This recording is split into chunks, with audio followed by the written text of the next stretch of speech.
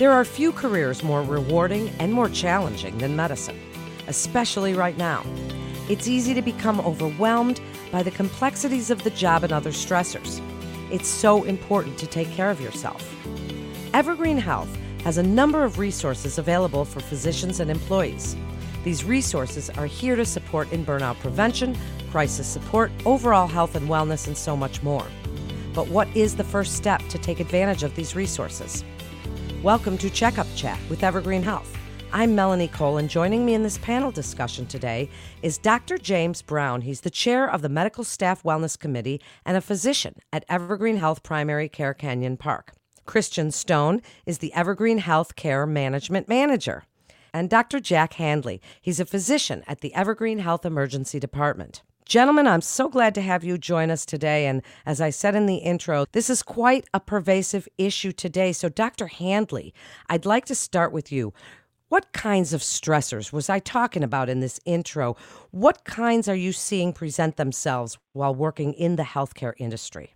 I think the biggest stressor right now has been the COVID-19 pandemic and how it's changed healthcare. I think it's really been the 9/11 of healthcare and how we've had to revamp what we do, whether it's telehealth visits now instead of in-person visits, or all the PPE and the personal worry of catching this, or the difficulty of caring for these COVID patients day after day, and just the stress that takes on the staff and on the physicians themselves. I have a colleague who actually became quite sick and was hospitalized for about a month and is just back to work now after being out for 6 months. So it was a very personal experience for our ER group. This is Jim Brown. I'll add a couple of thoughts. Underneath all that's going on with COVID, we still have all the other day-to-day mundane kind of stressors, whether it's physical exhaustion, childcare issues, relationship issues, financial issues, and then just the day-to-day challenges with dealing with electronic medical records and increased documentation required by various regulatory agencies. So it's a big pile-on in terms of stressors, both internally and externally. I would certainly imagine that it is. So, Dr. Brown, tell us about the program at Evergreen Health. How did it come about? And tell us a little bit about it. The Medical Staff Wellness Program was born in late 2014. There was a couple of issues with drug diversion, and our CEO, in addition to asking about why we didn't catch these things on our electronic safety issues, why we didn't know that people were sick. So that was the initial focus, was on helping people with substance use issues, and then we expanded it to helping providers that might be caught in a crisis, an unexpected death or outcome in the hospital. And then ultimately, the biggest part of the programs evolved to how do we help manage or prevent burnout-related issues and stress-related practices, as well as opportunities to deal with outside stress issues that we might be able to help with. So, Chris, why don't we start with employees? And we're going to get to you docs in just a minute. But before we do that, Chris, tell us about the resources that are available for employees. And then tell us about the Employee Assistance Program. You bet. So I would say the Employee Assistance Program is something that a lot of employers have, but is grossly underutilized, and something that I think people are, because of COVID, finding a new reason to reach out. For example, a lot of people don't realize that the Employee Assistance Program can help with legal issues, even home issues, transitions, for example, sending your kids off to college, or in that sandwich generation, worrying about both childcare and caring for elderly parents. So there's a lot that the EAP can do.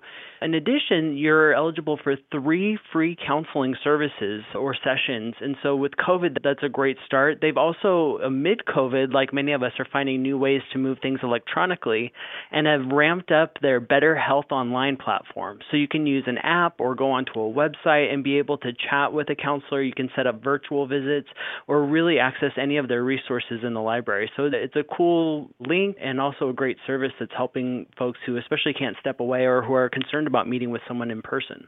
Who is that available to? Who are we talking about? That's available to any employees at Evergreen Health. I would say our per diem staff sometimes don't realize that there's services that are eligible to them. That we also have EAP counselors who have come on and done team debriefings after a tough loss of a patient or maybe some sort of traumatic event that staff were engaged in. Who it's not available to would be some of our contracting team members who would have to go through their own agencies to get support. But again, a lot of employers have something similar, if not this exact thing. We've also set up a coronavirus or COVID-19 caring for ourselves and others during COVID-19 on our SharePoint site at Evergreen Health. So if you link onto that, it has everything from what are the freebies or discounted services. There's a lot of community-based resources who have offered free support and aid to our healthcare team members. So that's a great link that's got all sorts of kind of cool things on there that folks haven't even thought about. Well, you mentioned outside contractors. Does it only apply to staff who have their benefits through Evergreen Health? It does, although some employees choose not to elect benefits, and they're still eligible. So you could elect out of, say, your PTO and not get your health care through Evergreen Health, but still have some of the benefit of the EAP program. And then those resources I mentioned on the website are available to all Evergreen Health employees. Great program, and so important, as we said, especially now. Dr. Handley, how are we identifying the sources of stress? For example, if it's nurses, maybe they're afraid to voice their concerns. How can they be heard? Tell us a little bit about what you want other providers to know about when they do feel it's important to reach out, the red flags, what you want them to know about this. Well, I guess it's important to know what is available and how they can reach out to the Wellness Committee. So there is a website that we've developed that has a host of resources on it: stress management resources, personal wellness, mindfulness resources.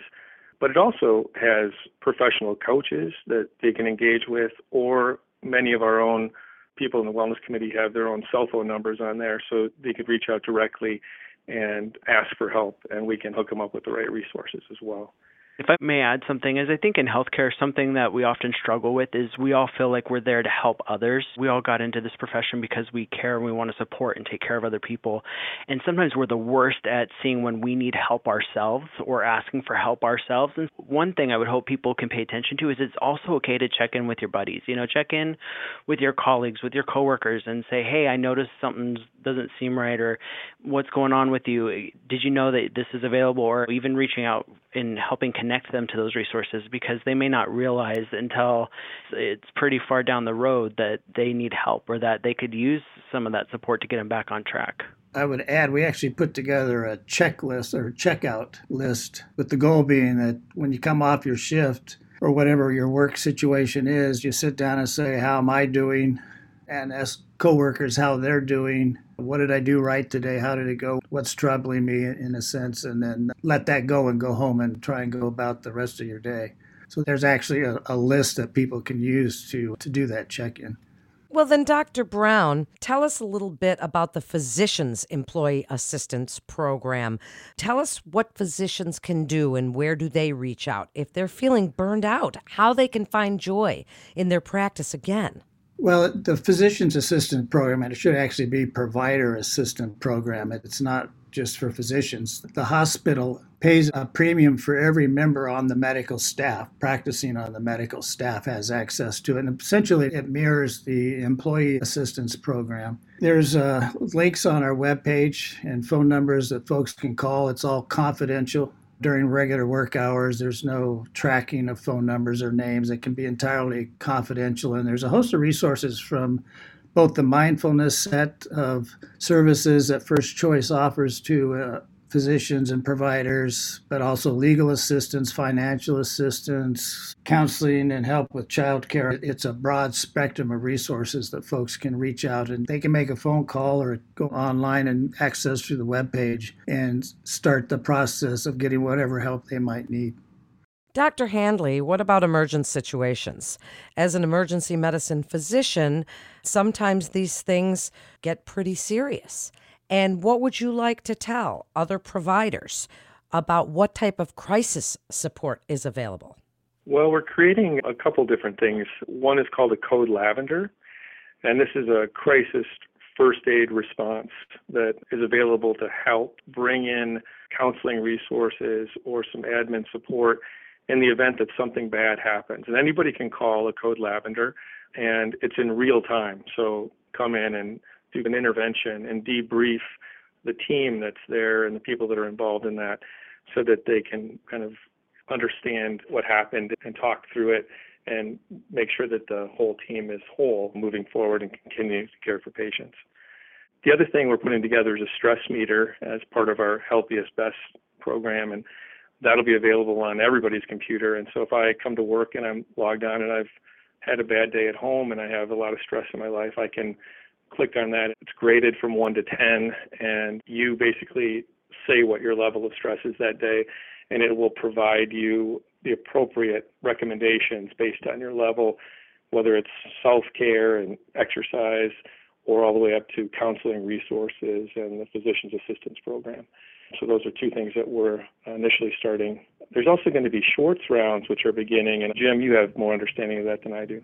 Yeah, I'll touch base on that in just a second. On the webpage, there's 4 docs, Dr. Hanley being one of them, myself, Dr. Teresa Jackson, and Dr. Marshall Partington actually have our cell phone numbers there. And people are encouraged, just if they're struggling and need any kind of help, just to reach out. We may not be able to solve the problem, but we can certainly head them in the right direction and stand by them as they start to work through the process. So those resources are always available. The Schwartz rounds are actually more for decompressing the institution. So if there's a troubling case, some ethical conflict or other conflict, then those cases are identified, and there's facilitators and staff from chief of staff all the way to cleaning staff. Anybody that might be involved or interested in that case can sit in an auditorium for an hour and listen, and not to what was happening with the case, but what was happening to us as individuals involved in the case. And so that should be up and running by the end of the first quarter of this year.